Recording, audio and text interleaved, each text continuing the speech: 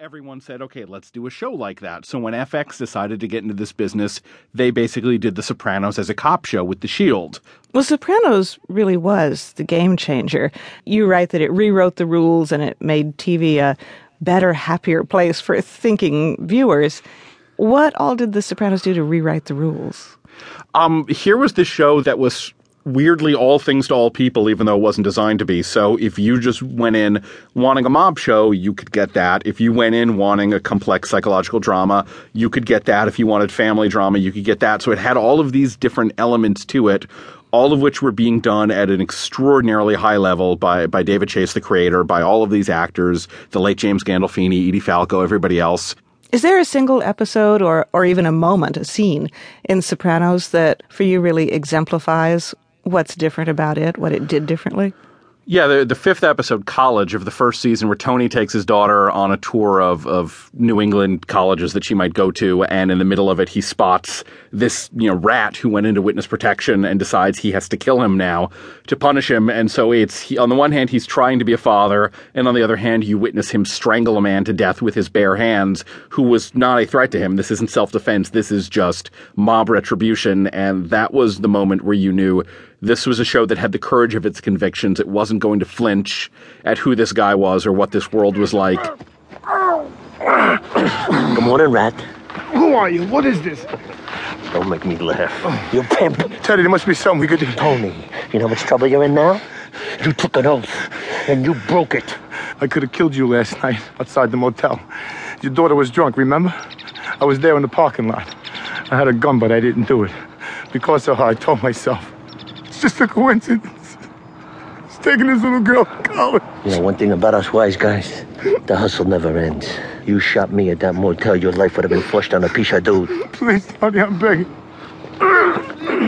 And it was also going to blend in what's going on with him trying to be a father and trying to be a good person, even though he is an utter monster. Has the portrayal of women characters gotten as nuanced and complex as the portrayal of, the male anti-hero? Definitely not. That is by far the area in which TV could stand to improve the most. And there have been some isolated instances. There was the Glenn Close evil lawyer character on Damages. There was Claire Danes for the first couple of years on Homeland, although I think they ultimately pushed that character too far. Laura Dern on this great HBO show that nobody watched called Enlightened was just wonderfully prickly and, really pushed a lot of buttons. And now a lot of the women on Orange is the New Black, Kerry Russell on The American. So we're starting to move into that area, but a lot more work needs to be done.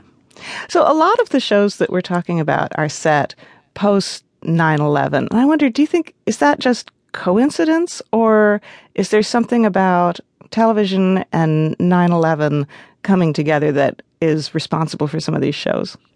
No, I think that's definitely the case. I think the national worldview changed. We became more scared as a people. We became more concerned about the future. We became the first generation where we weren't guaranteed to do better than our parents had done before us.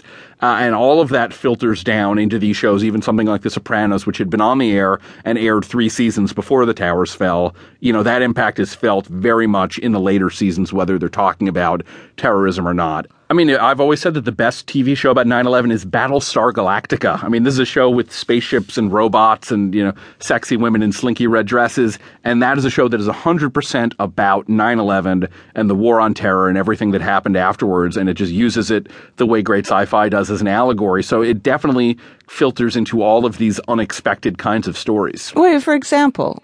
There are suicide bombings. There's a memorial wall after the bulk of humanity is killed off that looks absolutely like the sort of things I saw all the time in Lower Manhattan in the weeks after the towers came down. There's a lot of talk about religious fundamentalism, about, religious differences driving a lot of the tension that goes on. The bombings, they got the Cylons' attention. They really got their attention, and I am not giving that up.